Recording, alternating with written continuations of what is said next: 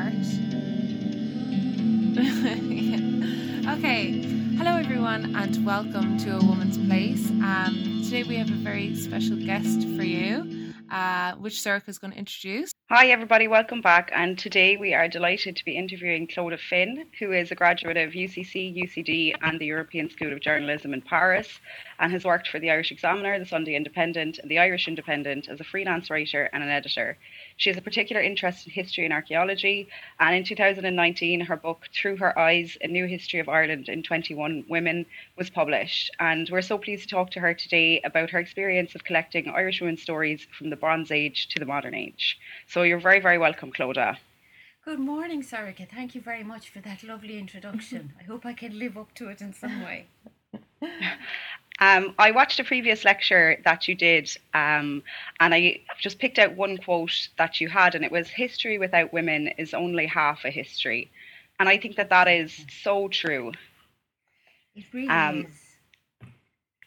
I saw another quote that you had from Virginia Woolf of, "For most of history, Anonymous was a woman." And I think that through your book and through your Twitter feed, where you chronicle Irish women from all walks of life and periods of history, is such an exploration into parts of history that have been forgotten. And I think for some of them definitely would have been completely forgotten only for your research. So thank you so much, first of all, for all of the work that you must have put into this. Thank you, Sorcha. And you're right. I mean, I've always been interested in history and archaeology. But when you look back, I suppose as a woman, I wondered what it would be like if I was in the Doctor Who TARDIS, and went back in time. And when I went back to try and find out what that might be like, the first port of call was the history books. And they were so sadly one-sided.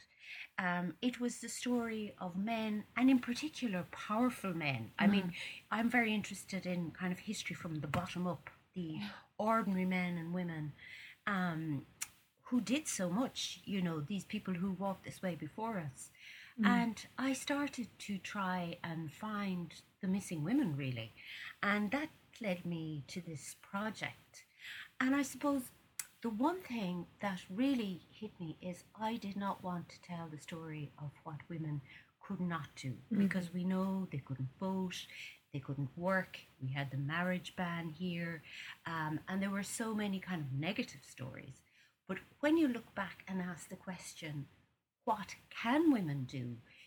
If you go right back to the beginning of the Stone Age, actually here, you find that I love the to misquote the rhyme, there were thinkers, toilers, soldiers and sailors, and I found many more besides, pioneers. And spies, yeah. Right in the 14th, 15th century, you'll have Irish spies and double agents and messengers and scientists and writers and innovators and power brokers and painters. And I started, I wanted to do a kind of a history from the very beginning, the Stone Age, the first farmers, right through to the digital age, and pick 21 women that would open a little aperture into what it was like and what was possible. So this, I suppose the book is the story of what was possible in women's lives. And I suppose some of the women that are in it, would be quite exceptional. But that led me on then to all the women that went before us. There are incredible stories. Just to tell you one, I happened to be at Johnstown Castle the day before yesterday. It's just open. It's just had a big refurbishment and it's opened. And there's some very strong women there. And one of them, Jane Grogan Forbes, she actually won the castle in a horse race against her sister. And there was a row about who would inherit. And she was only 14 years old and she sat up on her horse and raced against her sister and won a castle and an estate and became a very wealthy lady. And I think that's a great story. But we don't know about her, you know. So when you look, there are so many women. And I suppose that's what I'm trying to do in the Twitter feed, is just shine a light on these wonderful undertold stories. That's amazing. Go on, Christina. No. I was just going to say, like in our in our podcast. Like it's called Woman's Place, which is obviously after the what's the article in the Constitution? Yeah, Circa remembers the facts, and I remember the vague, the vague sociological concept. But yeah, what we wanted to do was like really insert women back into, look at women in history, and like we did a recent series on like witches and the beginning of witch hunting, and it was, we couldn't even we couldn't even scratch the surface on this, honestly, and it was so interesting. And it was just one of these histories that I know that if as a teenager I'd been learning about witches and what not just like, oh, women were burnt at the stake, oh, it was terrible, the actual history of it, about the, women being outcast, that I would certainly have been so much more interested in history as a woman, as a girl, than I was. I was so obscenely bored in history class. I didn't do history for a sec for my leaving cert, but so much of what I do now in my life is read about what's going on and the history of the present moment, and where that has its roots, um you know So important to see what led to this. This didn't happen, out of nowhere. I mean, when you start to dig back, as you say, Sorika, you really see why we are where we are today. It's very interesting you talk about the witches. I remember we used to go out trick-or-treating, and I had a witch's hat. And, I wonder if I would have a witch's hat had I known 60,000 women in Europe, kind of between the 15th and 17th century, were either drowned or burned at the stake, and some men too, and there was a whole book that's sold better than the Bible, I think, in the 15, in particularly in Germany, where The Malfeasance Malcarium, yeah. that's the very one, yeah, where it taught you how to identify a witch, how to question a witch, and these people, I suppose, it's just very interesting, I suppose, yeah, how people were victimized, and you can see how that happens today as well. It's very interesting. Exactly. Very interesting. So I suppose my first, I do have my questions You ready. have questions ready, girl. Go on. So I suppose my first question would be kind of, where did your research take you, like physically take you, to find these records and to find these? Because I noticed that in your previous lecture you spoke a lot about letters, and that an awful lot of your research was based on letters that women wrote. And I suppose that I'm wondering, where did it take you? How did you find them? Was it a very long and difficult process? And were there a few people that you just simply couldn't find any sources on that you would have loved to include but ended up not including? I'll answer the last question first. There's a judge in the 1st century, and we have her name. And all I could find was a paragraph. And I would love to have known what it was like to be a judge in 1st century Ireland. But I would have had to go into fiction to find it. So there would be some women that you just, that was very much part of shaped the women I found. But it was, we were talking earlier, Christina was saying, sometimes I find the women find you, The first book I wrote was about Mary Elms, and she kind of found me. The Smashing Times Theatre Company, I got a press release from them about this woman Mary Elms. We'll talk about her later. And it said, she was honoured in Israel, and she had saved Jewish children from certain death in the gas chambers. And I went, why haven't I heard of this woman? So she certainly was on my list. After having researched her and finding out that her story was told in the archives and letters and photographs, I started to look at other letters and photographs and mentions and try to just flesh out the stories of these women that were a little bit below the radar. And they kind of jumped out at me. I'm interested in archaeology, and I read the report of the excavation report of Paul na Brón dolmen in the Burn. Now, that's kind of very specialist reading, if you like, but that particular dolmen is probably one of the most photographed historical monuments, archaeological monuments in Ireland. It's a very distinctive dolmen, and it's in a very distinctive landscape.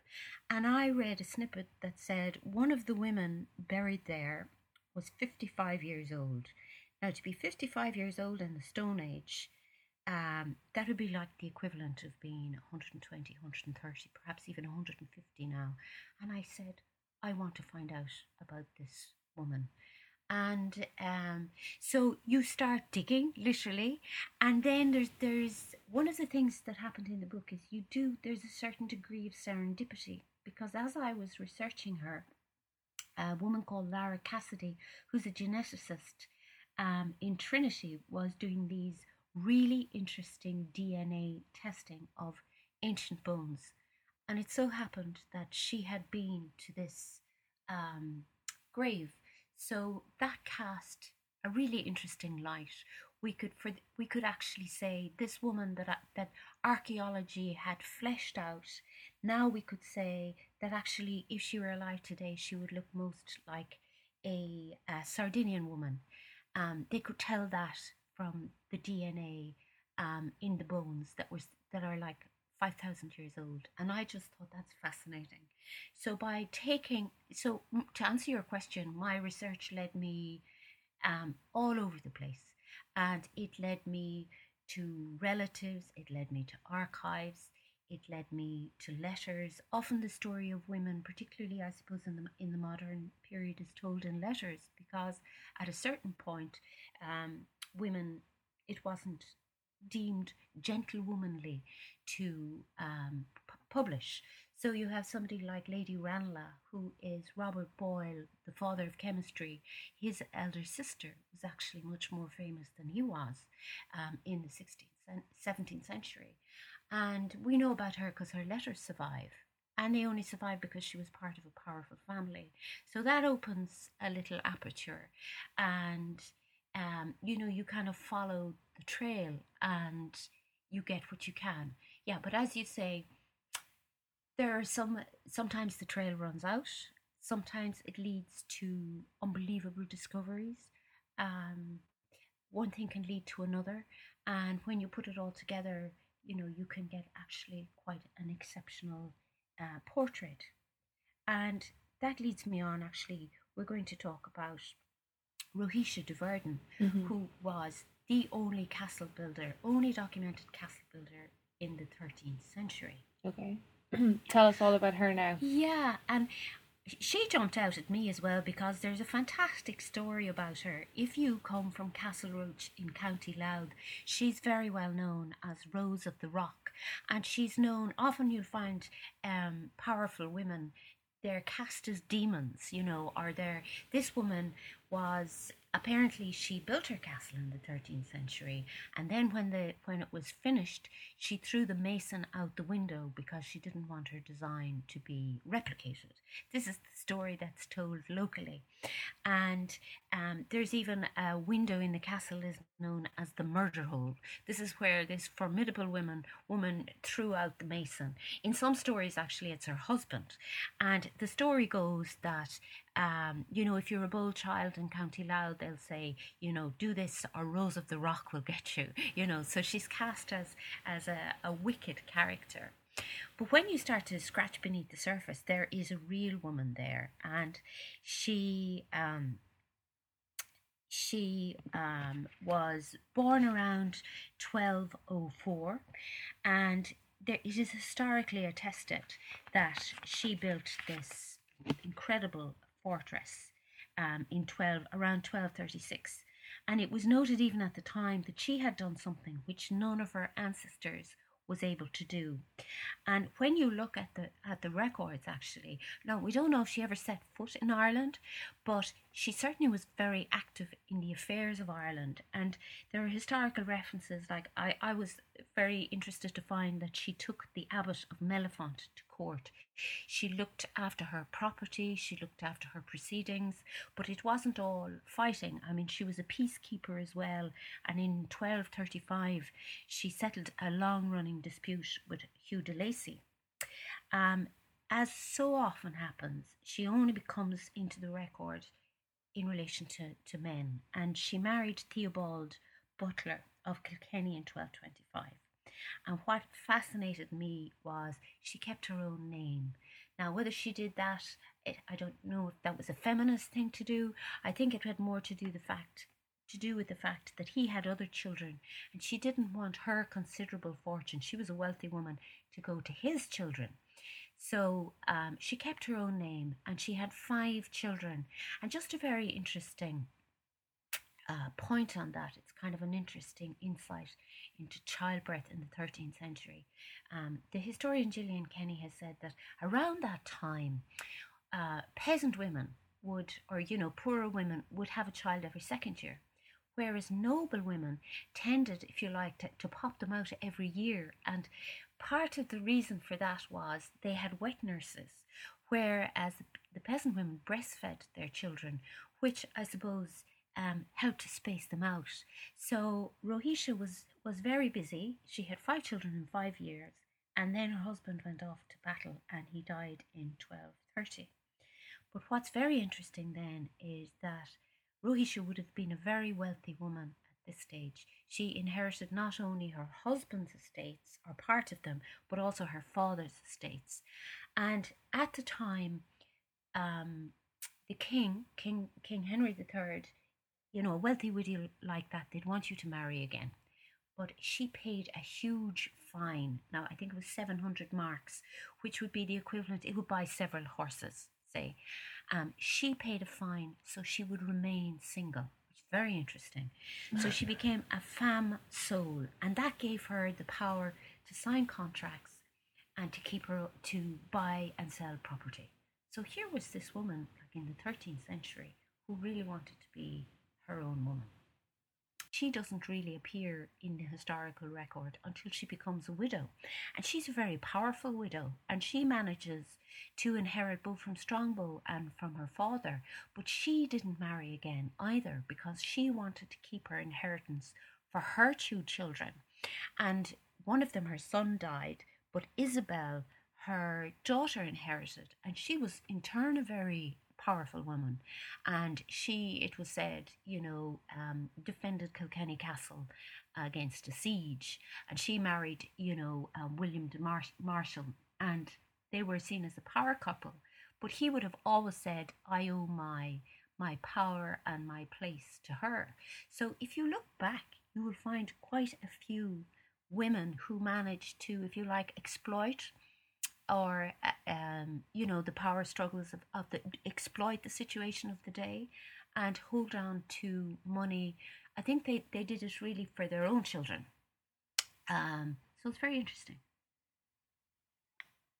So we have a Norman woman, and now we're going to kind of move forward a good bit in history. Yeah. And we're going to speak about another person. So Christina, if you want to take over there. Yeah, we're going to talk about Joan Denise Moriarty. And Joan Denise Moriarty, Clodagh shared a little profile of Joan Denise Moriarty on Twitter, and little did she know that I had done a whole exhibition on Joan Denise Moriarty very recently for Cork City Library. And when you were talking there in the beginning about how women were not remembered by the history books, it's through their letters. When I tell you that how many letters that I read, I mean, she kept every single thing. Like, the archive is extensive. There is so many letters. Like, I read letters, hundreds and hundreds and hundreds of letters from her. Yeah, so I just thought that was so interesting. And I suppose, like, the kind of secret letters that women keep, where it's like, yeah, it's your own record, even yourself, like myself, sure, I'm not going to be written in history books, but if you were to read about me, you'd pick up a notebook. You'd be like, oh, what was she like? Oh, look at her notebook or whatever. So, but Joan Denise Moriarty was the first lady of dance, they like to call her, in Ireland. She founded the Irish National Ballet and Cork Ballet Company and several others as well, like the Irish folk group, which changed names and rebranded over time.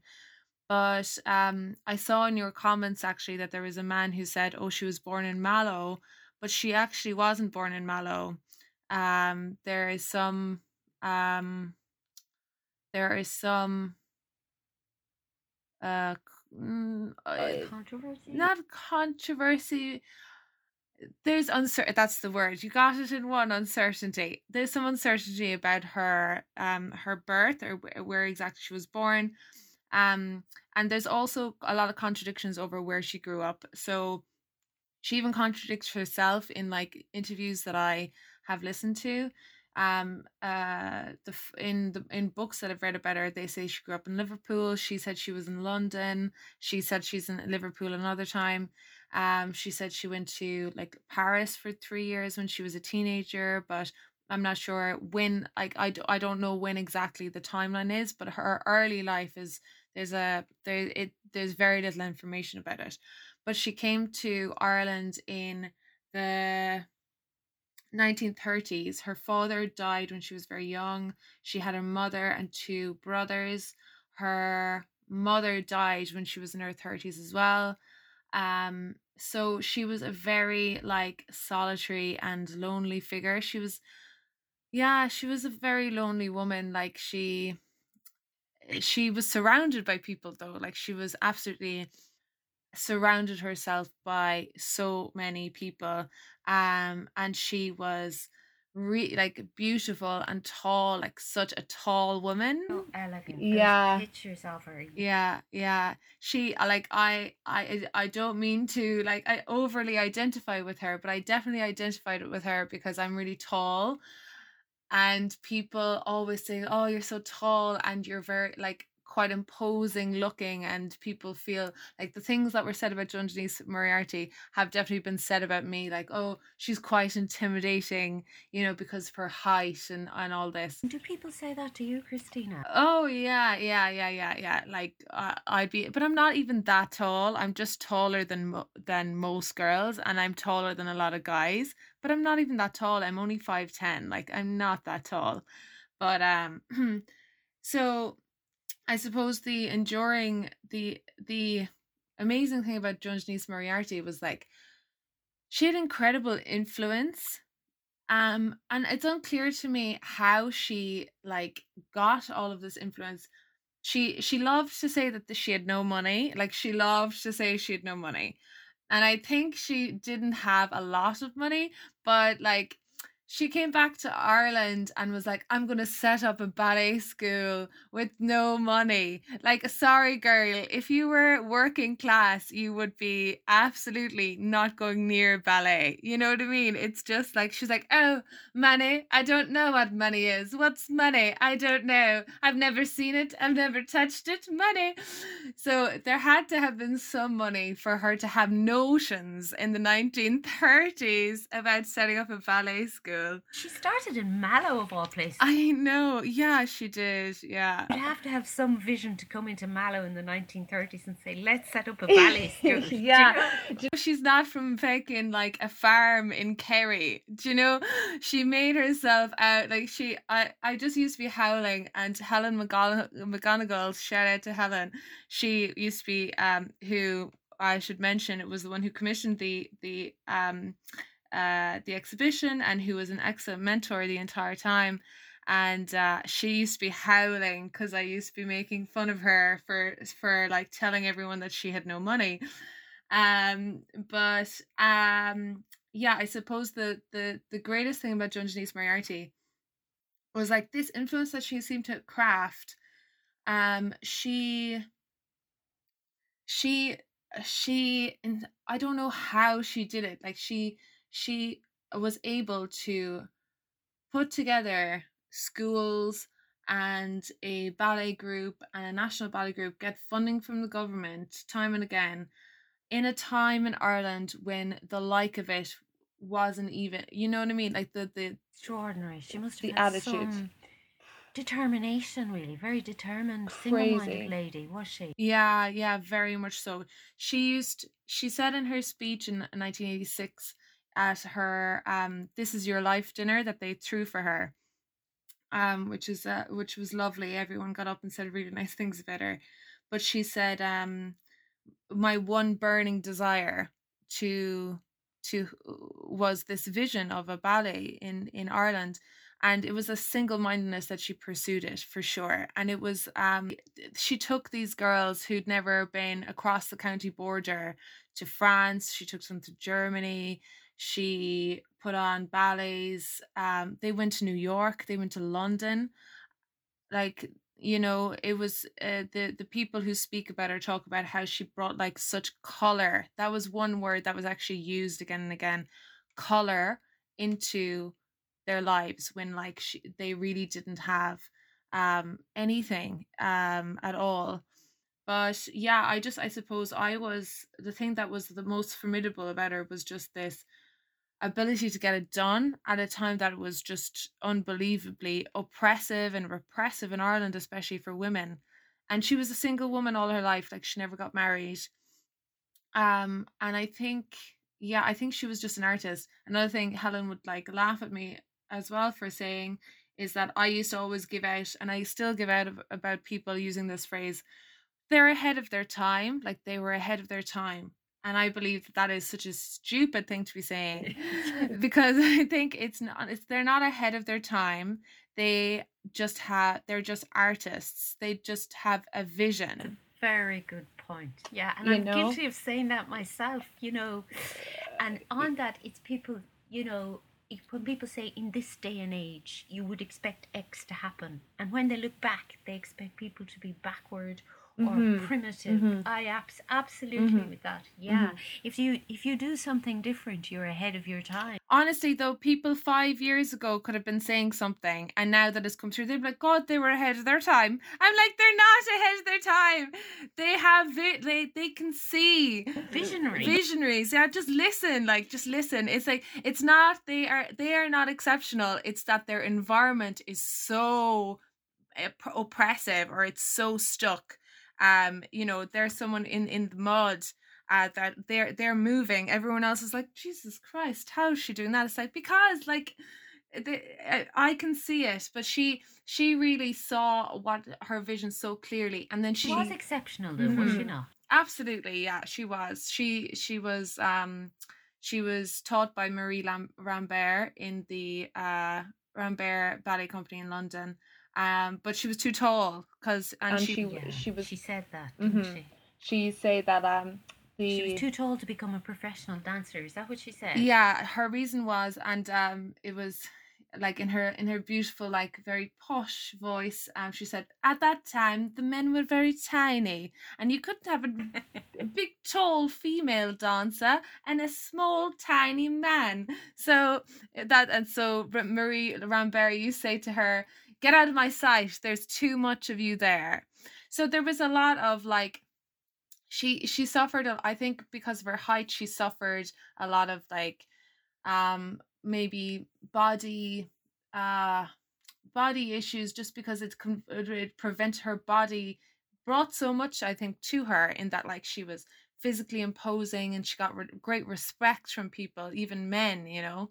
But at the same time, it restricted her from doing the what she really wanted to do, which was ballet. But at the like, she created artists, and she created art. Not just, she wasn't just a dance, not that there's such a thing as just a dancer, but she created whole swaths of ballets and performances.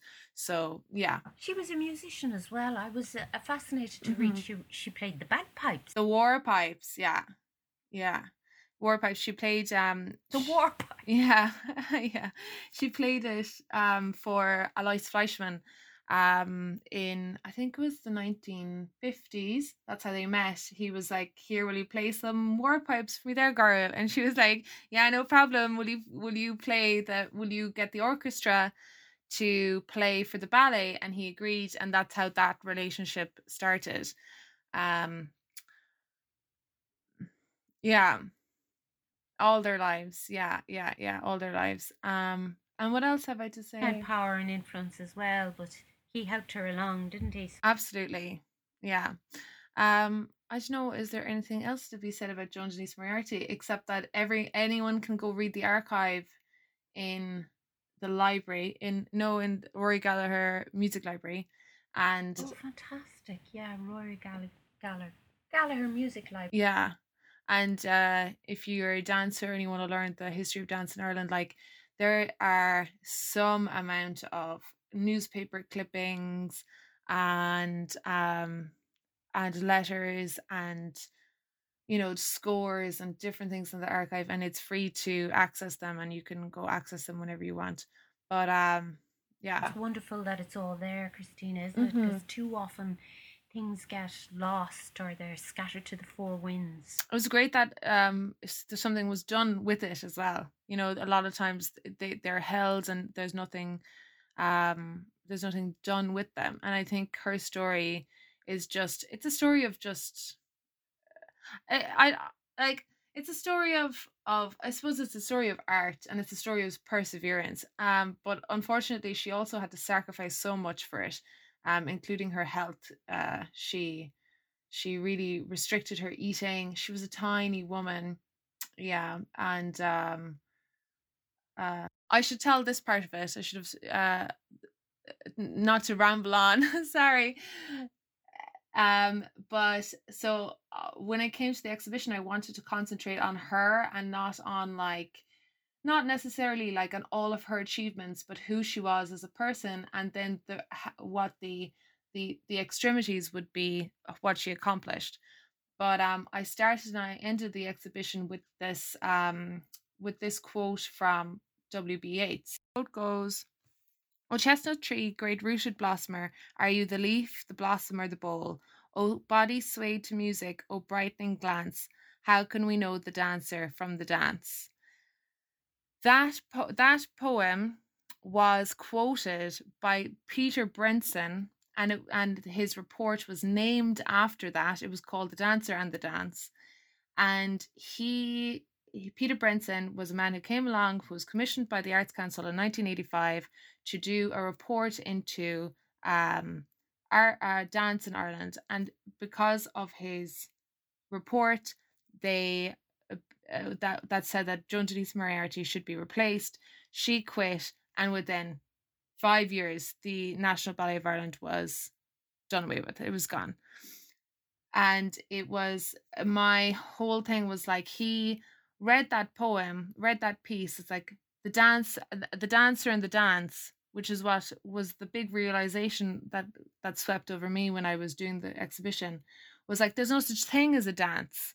There's just the body. There's just human beings doing movements. So you can't have a dance without the dancer.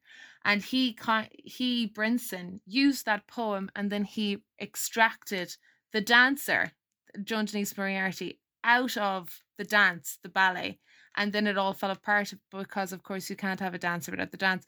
And then I feel the rage rising up in me. Yeah, it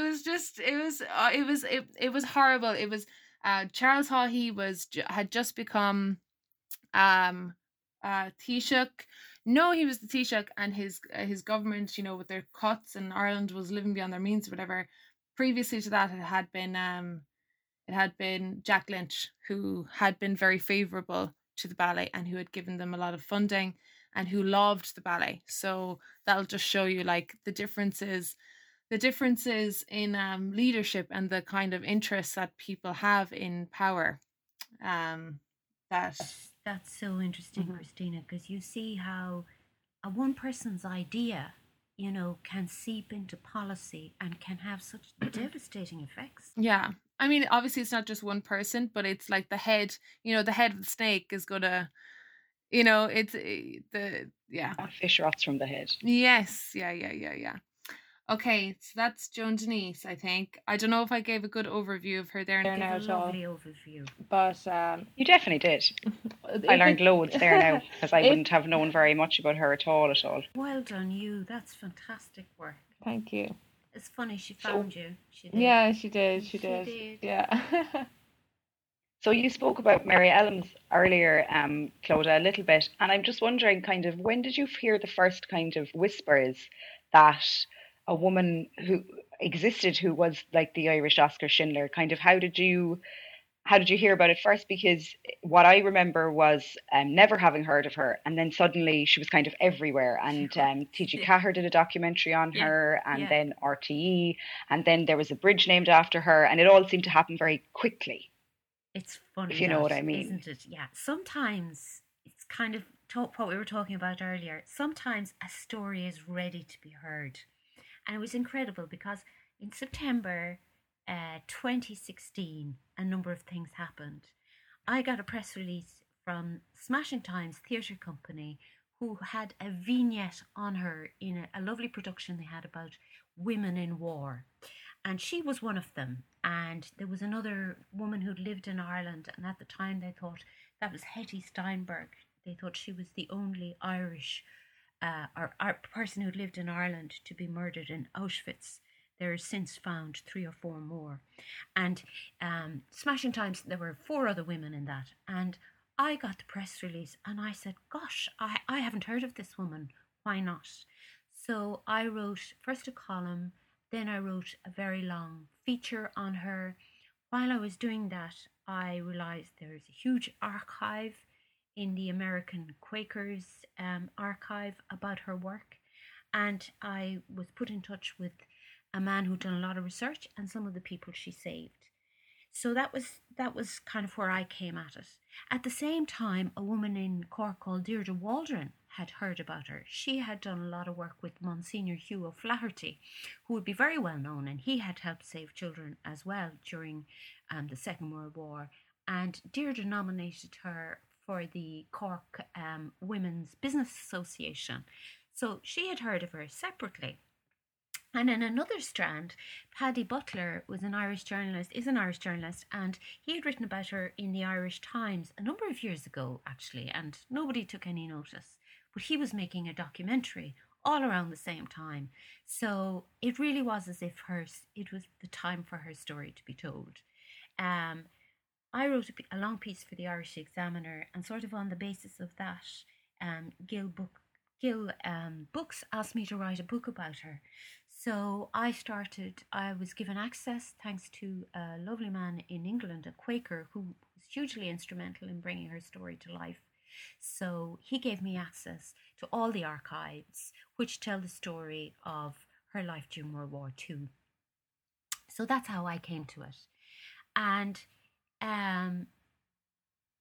just on the story of letters, she was so as you say, there was this very private woman.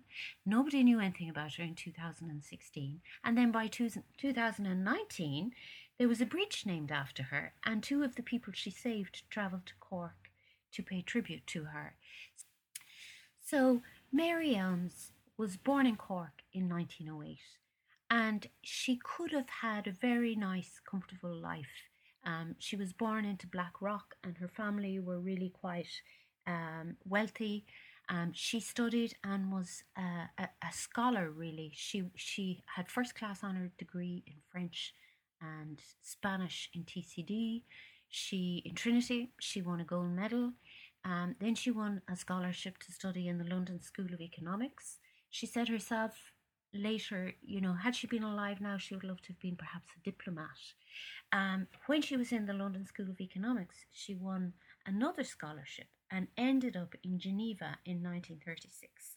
And I think myself that this shaped what she was to do later, because while she was there, the Spanish Civil War broke out, and she was particularly interested in Spain and its people. And she was connected in London with a man called Sir George Young, who, when Malaga fell, he said, "It is time to go and help the people of Spain, because Franco and his forces are going to make many widows."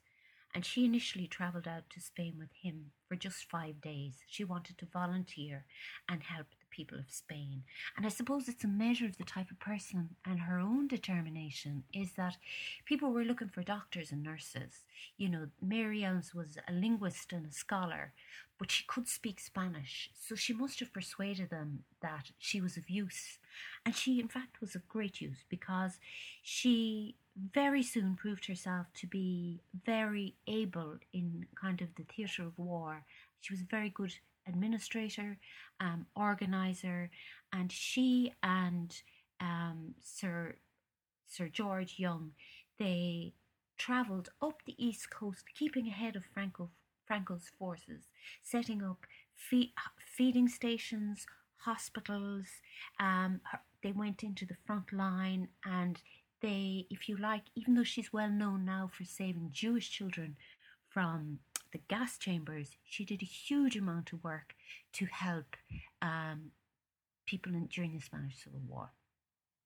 Wow. So the question is then, how did she end up in France, saving Jews from being deported to Auschwitz? So she stayed, which is very, very like Miriam, she stayed at her station till the bitter end. And when it was no longer safe to stay there, she followed the Spanish refugees over the border into France. And she saw that they were corralled behind barbed wires and put into these camps that we even see today. You see the way that you see it on the border of Poland and Belarus. You have these poor people stuck in awful situations. While she was in Spain, actually, her father had died and she couldn't get home to the funeral. So she arrived into France in 1939 and took a few weeks off to go back home to Cork and meet her mother, who was a widow. And her mother, I suppose, said, oh, look, why don't you stay here and do something? But she said, I really want to help the people of Spain. 500,000 people were now in the south of France. And she applied, this is how she applied to the Quakers to go back and work. And that's how she got her job. And she went to Perpignan and very soon became the head of the delegation of the Quakers in the south of France. And then she found herself in the middle of a Second World War. And soon there were refugees. There was the fall of France in 1940, and there were refugees coming from Belgium and all the northern Europe. There were 8 million refugees on the move, joining the Spanish refugees. And it is around 1940 that you start to see Jews and the Jewish people coming into the camps. And around 1942, you can tell the date exactly, you have Hitler's final solution. And Mary Elms was working with 2 other organizations in the camp. She was working for the American Quakers, who were wonderful people who would help anyone in need of help. There was the Red Cross, and there was a French organization called OSE. And they realized in August 1942 that something horrible was happening, that they were rounding up Jews and their children to take them away to the east. They didn't exactly know what was going to happen, but they knew it wasn't good. They thought they were going to be sent to labour camps where death by starvation awaited them. In 1942, when Mary heard this, she filled up her car with children and she drove them to these colonies, they're called, or children's homes that she had set up along the coast. She had set up these places as kind of respite homes for children in the camps because conditions were so bad in the camps. She would take these children out to 7 or 8 homes where they would be fed and they would get medical care. That now was vital because she had, if you like, a series of safe houses. And there is incredibly written pencil note that exists that says, when the first convoy was taken away, Mary Elms spirited away 9 children. In all, Mary Elms and her colleagues saved an estimated 427 children from certain death from those camps. She also told her children that she had saved a family. She'd kept an Austrian family in her own flat in Perpignan. She helped countless others by getting them papers and visas so they could get out of France and away from the danger. So we don't quite know how many people she saved personally, but it certainly runs into the hundreds. So she was doing this, I assume, like with France was split into the Nazi controlled side and the kind of French Vichy. Nazi sympathizer controlled Yeah. side. Yes. So she was obviously doing this in defiance of the Nazi state and of the Vichy state as well. But was there ever a time where she herself was in huge danger because of these works, or was it a case that they kind of just turned a blind eye to what she was doing because they had more important things to worry about, or Very how good did question. that work? She was in Vichy France, and in Vichy France, it was like a puppet state. You had people who turned a blind eye. You had others who actively collaborated with the Nazis, and then there were others who, like Mary Elms, they could see the danger and they actively risked their lives to save people from danger. It's very interesting because it changes. In 1940, the authorities of the Quakers say, we can't rock the boat. If we rock the boat and go against the authorities, we're going to be kicked out and then we can help nobody. But by 1942, things had changed, and the Quakers said, people are in danger. We must do what we can to save them. So she did absolutely put herself at risk. And even the captain, the camp was French controlled, but many of them turned a blind eye and actually helped. And also in the institutions, the Vichy institutions, there are letters to show how they told the volunteers when the next convoy was going, but still the work she was doing was very dangerous. And when the convoys had all gone, about 2,100 adults and 171 children were all taken away, most of them to their death. When the camp was closed, Mary was still there and she was working in schools. And one day she would have had incriminating documents. Around February 1943, she just got this feeling and said, I better hide these documents. And days after that, the German security police knocked on her door and arrested her. And the story was that one of the guards' wives had spoken about her and given her up, if you like, to the German police.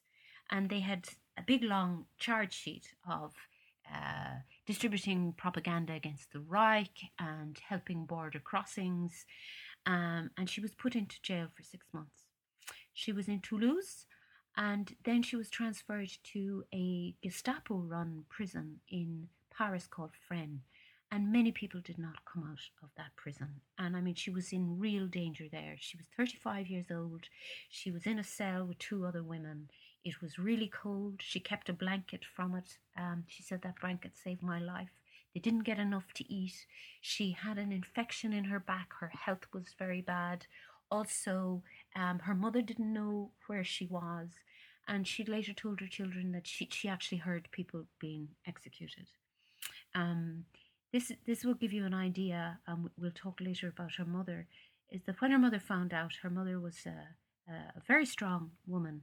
I kind of say black cat, black kitten. You can see from Elizabeth Elm's letter writing campaign where Mary got her determination. But her mother wrote to everybody she could think of. She was well connected, wrote to the States. She wrote to the German ambassador of Ireland, and she managed to secure her daughter's release. It helped, I suppose, of course, that Mary was an Irish citizen and Ireland was neutral. But she was released from jail after 6 months, and her mother hoped that she would come home or that she would go to the States. But she put on her suit, she went straight back to work, and she said, oh, well, we all experienced inconveniences in those days, didn't we? As if nothing had happened. Referring to being locked up in a Nazi prison as an inconvenience, is just amazing. I suppose the just to comment on that, the environment there is like the kind of emotional and mental like anxiety and stress that probably what she was living with every day is, in these sorts of situations, the political situation is not stable. It's very uncertain. It can be very changing. Your actions day to day could one day might get you in trouble, the next day may not. And it's like living with that kind of stress is in its own. It's one of the reasons that many people don't take action to do things, is because the actual stress of just standing up is in itself off-putting, and it's not a comfortable life. It's not in no way is it a. I think when we see movies and we see things portrayed, we think, oh, that we don't get a sense of their everyday. Terror is the exact word. Yeah, terror. Living in a state of terror. Interesting point, because one of the men she saved, Professor Ronald Friend, went on to become a social psychologist. He studied social psychology, and one of the questions that interest him is, what is it in a person that when they are faced with an evil regime, that they find within themselves the strength, if you like, to stand up to it. And that's a very interesting question about Mary Elms, and it shows her own determination in that she could see, this is wrong, there's work to be done, and she actually stood up to it. Mm-hmm. And she was in a war zone, for 9 years. And it's funny, the person you read about in the war zone is a very determined, dogged person with a great sense of self. And then after the war, she got married, as many women did. I mean, in France, women only got the vote in 1946. So it was a very different culture. And the women, or the people that knew her after the war, described her as, one description was, she was a little mouse sitting in her armchair drinking her tea. And her son would say there was Mary Elms before the war and Mary Elms after the war. And she would say herself that it didn't take a toll on her, but you'd have to wonder. Of course, yeah. I mean, Of course. they didn't have much. They didn't have much language back then either for like PTSD and trauma and the rest of it. Like absolutely. I do think there was a kind of a wider. Sorry, I do think there was a kind of a wider acceptance though of especially in the First and Second World War of women expanding their roles and going out and doing all of these amazing things, and then having to reinsert themselves back into what was expected of them, which was to go back to being a wife and a mother. Yeah, we no longer, and men are back now, make space the men for are us. home. Time too was really quite a sexist society. Still and is. when Mary got married, it is. When Mary got married in 1946, like you had Charles de Gaulle, he said, oh, the women of France, they must make, I can't remember how many million bonny babies for France. You must repopulate the country after the awful casualties and losses of World War II. And I think a lot of the people too, I found, they didn't want to speak about it. I mean, they did just want to get on with it, Mary Elms included, because some of the people that Mary Elms saved, they said to me, I wouldn't have spoken to you had you come to me 10 years previously. That's now in the the early 2000s, because it was just locked away in the past. And they're speaking now because they said, we don't want people to say it didn't happen. So I think that is the huge message. And it's so good that she is remembered and the people she saved are remembered in that wonderful pedestrian bridge in Cork City. Yeah, it really is a conversation starter. Like it'll just, people will, the amount of people will say, who was Mary Elms? It means that it's doing its job.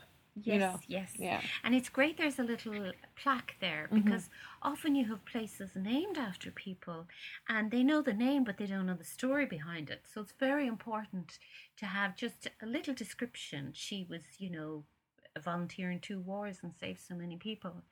Just on that, seeing as it's Science Week, I tweeted about Kathleen Lonsdale, and somebody said, "Oh yeah, is that why there's a Lonsdale building in University of Limerick?"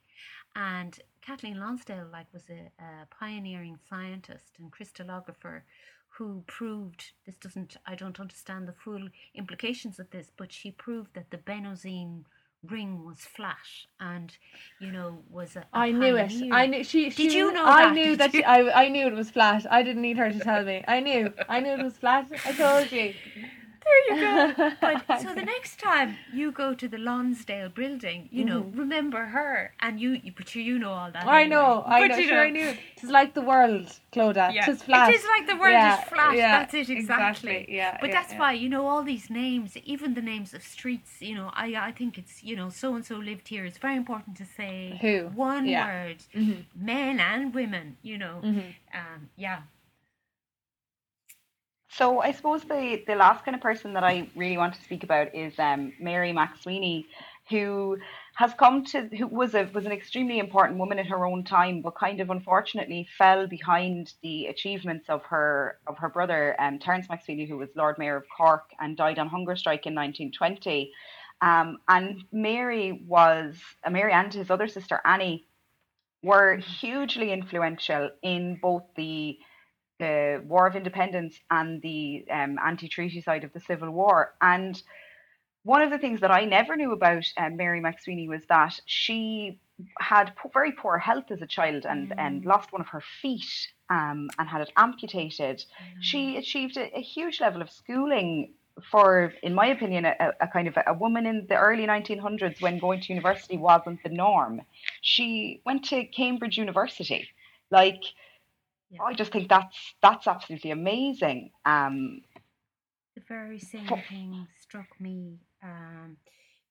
To actually, she was late finishing her school because of the amputation of her foot.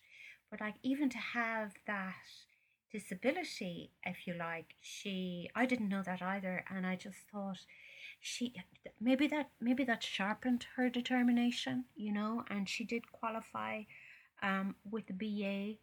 She got a BA from UCC. I didn't know that she had gone to Cambridge as well. And then she went on to teach in English convent schools and in the Isle of Wight. Like, so she was a real educationalist before ever there was her involvement in the political sphere. I actually know nothing about her, so you Yeah. both can educate me now. I don't know anything And about her. I think her father was very much the political person in the family, and she herself, I think, was born in England, and they came back to Cork in 1879, I think, and she would have been 7 by then. And her father had a snuff and tobacco business. And I think in the end, it failed, and the father emigrated to Australia in 1885, and he died there. So that's very sad. But before he had gone, he was kind of a fervent separatist and Republican, and he had instilled that legacy into his children. So they would have been.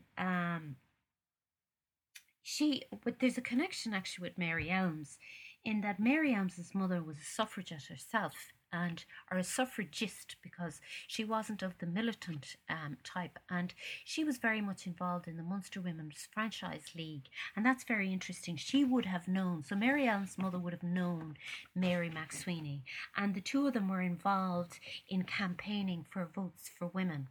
And you'll see their signatures on letters campaigning to the MEPs of Munster. It's very interesting, actually. In 1913, one of the suffragists from Wales came to Cork City Hall, and there was a huge number of people there. And part of the reason, Mary was one of the founders, but the movement was founded by unionists. So there was the unionist Violet Martin and Edith Somerville, and so there was a lot of people who were afraid that this organisation was kind of an orange organisation. So when this woman from Wales took the stage, a revolver shot rang out, and then there were 5 more, and the whole thing dissolved into chaos. And people said, oh, this is an orange organisation, But Mary was very clear-eyed about the whole thing. She said, we don't want votes for women as part of the Home Rule Bill. We want it as it's justice for women. you know. Mhm. So she was very clear about that. So that was before she resigned from that and then became involved in Easter 1916. Mhm. So Circa might want to. She founded a Common Naman branch in Cork. Isn't that right, Circa? She did, yeah. So she founded Common Amon in Cork in 1940. Oh, Sarka, you're echoing. Just mute Um, yourself Is that then. better? That's me. I I don't. think Is it? my thing hopped out a bit there. Ah, okay. Yeah. Sorry. So So Mary played quite a pivotal role in the founding of Common Amon in Cork, and the inaugural meeting was actually held in her family home in Blackrock. Um, and she, because of Terence's involvement in the Irish Volunteers and the political influential sphere in Cork, she was involved in the freedom struggle from 1916. So she was sent on kind of dispatch jobs, and she wrote an awful lot about her regret and Terence's regret about the fact that in Cork, the rising just was a complete failure. And afterwards, she spoke about her reluctance at which the Cork branch of Common Amon and the IRA, their reluctance to stand down, I suppose, on the during 1916, because I have a quote from her here, and she says, "Cork, as everyone knows, is built in a hollow, surrounded on all sides by hills, and the volunteer HQ was in the flat of the city, directly under the big guns all week. All egress was impossible." And I think that she herself was extremely kind of, not downtrodden would be the wrong word there, but very put back by that. And soon after, she was actually arrested in her classroom. She arrested in her classroom in front of her students while she was teaching maths. And the authorities put massive pressure on her and her sister to give them information and to tell them Terence's plans. And I think that, as we spoke about before in this one of our podcasts about hair cutting as a yes. retribution of war, Yes. they put huge pressure on these women from Republican families, yes. Followed them and intimidated them, and Crown forces were extremely persuasive, I suppose would be the nicest word to use there, to try and get information from these women. And these women didn't give it. And then they also went back and did all of the things that women were expected to do at that time. Like including having it, for Mary, having a job, a full-time job, Yes. doing all of the responsibilities that a woman is expected to do, and then being harassed by British soldiers on a fairly regular basis. Imagine. Yeah. Exactly.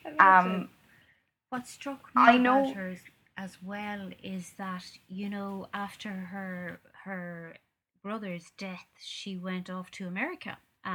In early 100 years ago, exactly, actually, during early 1921, and she had a 7-month coast to coast propaganda tour of America, and then she came back, and she's elected. She's one of 6 women elected to the second Dáil in June 1921, and there she makes a name for herself for being completely uncompromising. I was talking to David McCullough, who's the historian and broadcaster, and he's just brought out a wonderful book for children, The Great Irish Politics Book. And I asked him, who do you admire from history? And he said he really admired the spirit of Mary McSweeney, because I suppose in later years she became very uncompromising. But exactly 100 years ago next month, she actually stood up on the Dáil and spoke for 2 hours and 40 minutes about what on the anti-treaty side. Now, she probably lost supporters in the process, but you cannot fault this woman for standing up and articulating what she believed in. Clodagh, now you said that about Mary McSweeney. The thing that you would probably have said about Joan Denise Moriarty, and that she said again and again and again, was that she would never compromise standards. Yeah. She would never compromise standards. And like, she was like, you want me to do this and not have this and this and this? No. And it was that uncompromising. Yeah. Because where are you going to get, in a kind of, in the environment that Mary McSweeney lived in. If you're going to start compromising with an already regressive and oppressive state, you're going to get you might as well, you know, reach for the moon and hope you get there, rather than being like, oh sure, I'll meet you at the top of Kilimanjaro, and Yes. actually end up in Rosscarbery or something. You know what I mean? I know. I And think it, part of, sorry, go on. yeah, no, go ahead, go ahead. I was just going to say, I think one of the things that I find very, very interesting about all of those women TDs was that they were all vehemently anti-treaty. The Yes, six that were elected to the second Dáil yes, were yeah, unbelievably anti-treaty. And I have a quote here from Mary McSweeney, and she says, "You have told us that it is between the acceptance of this document and war, and I say, let us take war. I am not speaking as an ardent young enthusiast. I'm speaking as a woman who has thought and studied much and realised, as only a woman can, the evils and the sufferings of war." yeah, And I think that certainly, as we all know, women have a different experience of war than men. Not yes, only are they fighting at home as opposed to fighting on the battlefield, but they're also the ones who have to pick up the pieces when the war is over. And it's always struck me as so kind of interesting that these women were willing to take, as Lloyd George called it, a great and terrible war, instead of agreeing to the terms of the treaty that were set. Even though they knew what was going to happen, like I know, Mary had lost her brother, she had lost many friends and their yeah, husbands and their yes, children, and yet her and the other women TDs, and actually a huge amount of the women in Ireland at that time, were anti-treaty.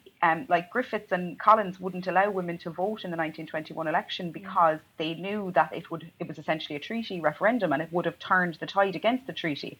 And so What? they said that they couldn't update the electoral rolls in time, which is an absolute lie. No. They did it 100%. Yeah, they did it because mm, they didn't want to fail. They didn't want their treaty to not be passed. So, And okay, break this down for me now. As a person who is like history, you know, not great with especially Irish history. You tell me only men voted for this. yeah, in that election, yeah, yeah, It was put to the public. yeah. So the only men. So this, okay. Okay. yeah. So I've just made Tina rage there now, but I just think that as women, as an electoral body, and as these representatives of our state in the Dáil at the time, that they were all anti-treaty, and Mary herself refused to claim allegiance to the Free State, and she continued to claim allegiance to the Second Dáil. And I wonder, what was it about Ireland at that time, or about these women in particular, that they saw a terrible war as the preferable alternative? Well, I suppose. Well, she went on to form. Was it Corlin Publica, or she formed a very um, extreme organisation, if you like, which ultimately failed.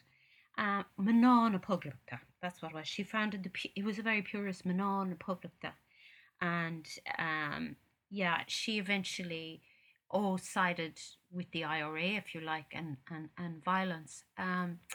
But I suppose they could see what might happen if the country they could see the difficulties with partition. The other thing, I suppose, they had a very idealized view of Ireland, and they wanted the whole of Ireland. So that must be part of it as well. Um, yeah, I wonder what might have happened if the anti-treaty side had won. I wonder too, though, how acceptant they would be of the different traditions on the island of Ireland.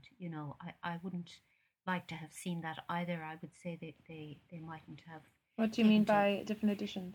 Well, I mean the difficult traditions. I wonder how the unionist tradition would have been accepted under their vision of a united Ireland. Having said that, I mean, the unionist Mary tradition McSweeney hadn't had actually formed. founded the Munster Women Franchise League with two unionist women. Mhm. So it would be very interesting to see it all from their point of view, and if women had voted in the treaty vote. she refused to engage with the Free State in any way, shape, or form. And her own school, St. Ita's, was persistently underfunded because she rejected all of the funding from the Department of Education, so much so that she wouldn't offer the intercert or the leaving cert to her students. She refused to even allow them to sit that state exam and made them do the matriculation exams instead. And that, like, that is that is serious a grudge. Like that is a serious grudge. You know Sounds a what bit I mean? To authoritarian. yeah, to until 1954 when her school closed, she refused point blank to allow any of her students to take the leaving certificate examination, and that is dedication. Like that, Yeah. 30 years. You Like can't of question that. Yeah. I must no. ask Clodagh, what do you think your favourite thing is about Mary McSweeney if you were to pick something? You know, I would question, you know, you just wonder at what point it becomes, do you cut your nose off to spite your face? Do you know what I mean? No, So, I definitely agree. Yeah. yeah, you just wonder, but you just have to admire that the spirit of her. I think the fact that she stood up in the Dáil exactly 100 years ago and spoke for 2 hours and 40 minutes to express what she believed in at a time when the six female TDs in the Dáil weren't taken very seriously, and a lot of them were, you know, the relatives of men who had died, and that she kept talking. I would love to have actually been there to hear that. Yeah. You know, that takes guts. It takes commitment. It takes, you know, you have to know what you're talking about. Yeah, they should, you know, repeat that. I wonder. Yeah, I would love to see that dramatized. I don't know who would stay for the 2 hours and 40 minutes, but that to me is something else. You do, as you say, adapt, and I think what's very, I see campaigners now and people I really admire, and people who can see where the power lies, and they adapt their message, and they lobby for change in a way that it might actually work. I'm thinking of somebody like, say, Vicky Phelan, you know, who managed to turn her own awful situation and lobby for change, asking that a tribunal be set up, you know, to help these women. And then when it was set up, it wasn't fit for purpose. We actually reached a stalemate. And I suppose you have all these women who won't go to that tribunal because actually the reason they don't go is that there's no provision if your cancer comes again. There's no provision in the tribunal for that. So there's a stalemate. But they're uncompromising. They have chosen to go to the harsh surrounds of the High Court rather than participate in a tribunal which the government set up as a fop to these women. It's kind of like the mother and baby homes report. Oh, stop! Like that is a perfect. I think that's a perfect example of like, you know, the absolutely of Don't it get going me started on. on Yeah, that, let's not get into it. Yeah, for sure. Yeah, I was born in a mother and baby home. That's a whole other Were you? podcast. Did I tell you that? No. Oh, yeah. That's, well, I could talk about that another time. Yeah. If you ever wanted to talk about it, we'd happily facilitate that conversation if you ever wanted to talk about it. Do you know what I would suggest? Today, the Tackler Women's Magazine have done various awards, and their Person of the Year award, I think, goes to Dr. Maeve O'Rourke and Claire McKettrick. I tweeted about them today, actually. Maeve Talk O'Rourke to them. I follow Maeve O'Rourke for a very long time. Yeah. Yeah, Claire, the Clan Project. They're amazing women. Yeah, they're my heroes.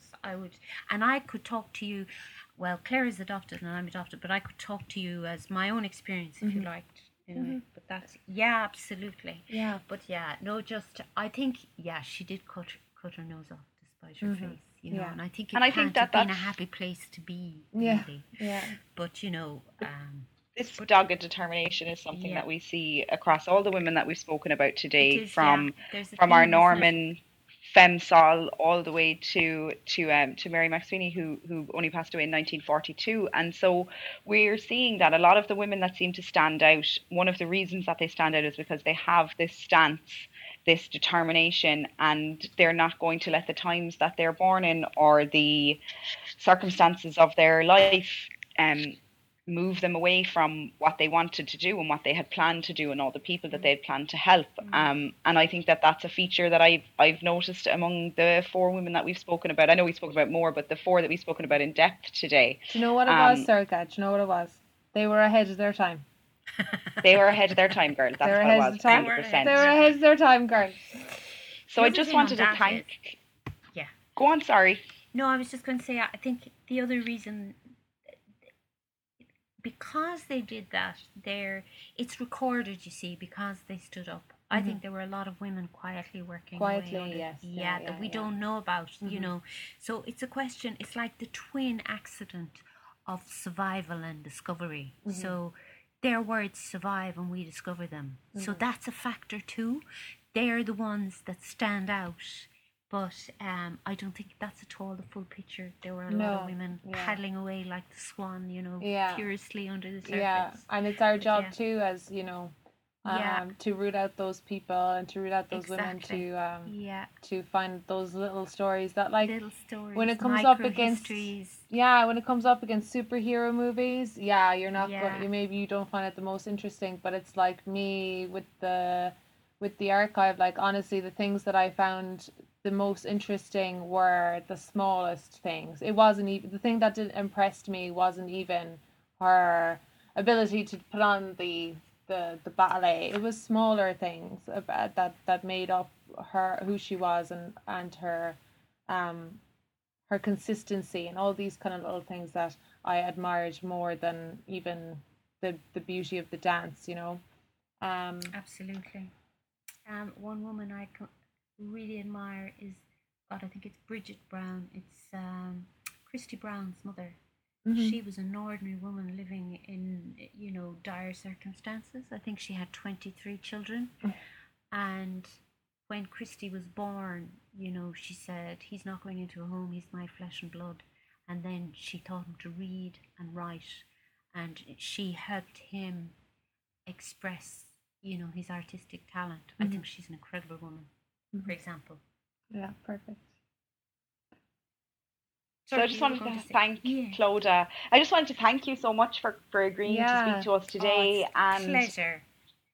Just the wealth of information that you've discovered and that you've collated together in your book, The Lives of 21 of the 21 Women, is just kind of like, as you said, a bare smattering of all of the women that have lived and died and created and spoke for 3 hours on this island, and that it's a part of history now, thankfully, that we are starting to go back into. And I think it's happening kind of across the historical sphere. It's not just about, as you said at the start, these great men. Of course, there will always be places in the history books for the likes of Padraig Pearse and James Connolly and Hugh de Lacy and all of these amazing men who did amazing things. But at the same time, hopefully now and moving forward, there will be just as much, if not more, space given to the amazing women who enabled all of these men to do amazing things and did all of their own amazing things throughout the history of Ireland. And I just wanted to say thank you, and I hope that our listeners enjoyed this podcast. And we'd love to have you back again. So just thanks, yeah. Thank you listen, so much. Ladies, fair dues to you. It was great to chat to you.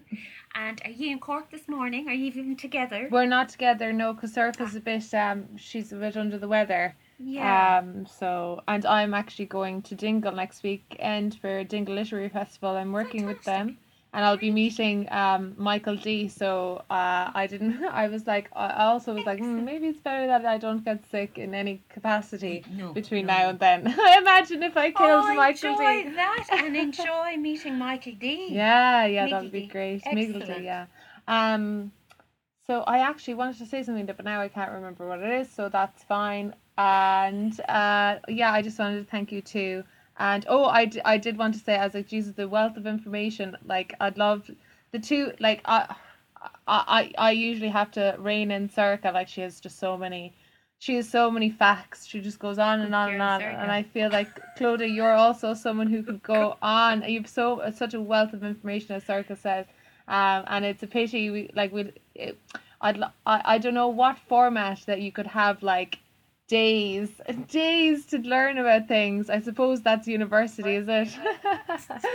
Yeah. But I hope people listening to podcasts like this can like have stories in history like this that's a little bit more accessible than they don't have time to go to university, or they don't have time to read. Tell your own things. family stories, I would say as well. There are so many stories. Ask what your aunts did, your mothers did, your grandmothers, also your grandfathers, because we have the story of, you know, the big men, if you were like. There were so many ordinary men whose stories are untold. So tell all your own stories. True. Okay. Anyway, ladies, you mind yourself, Circa. Lovely to make contact with you. And the best of luck with all. If I can do anything, or if you need any information, I'll send it on. Perfect. Thank you so much. That would be great. Thank you so much. Thank We'll you. talk to you soon. Take care. Right. Thank you. Bye. Bye. Bye. Bye.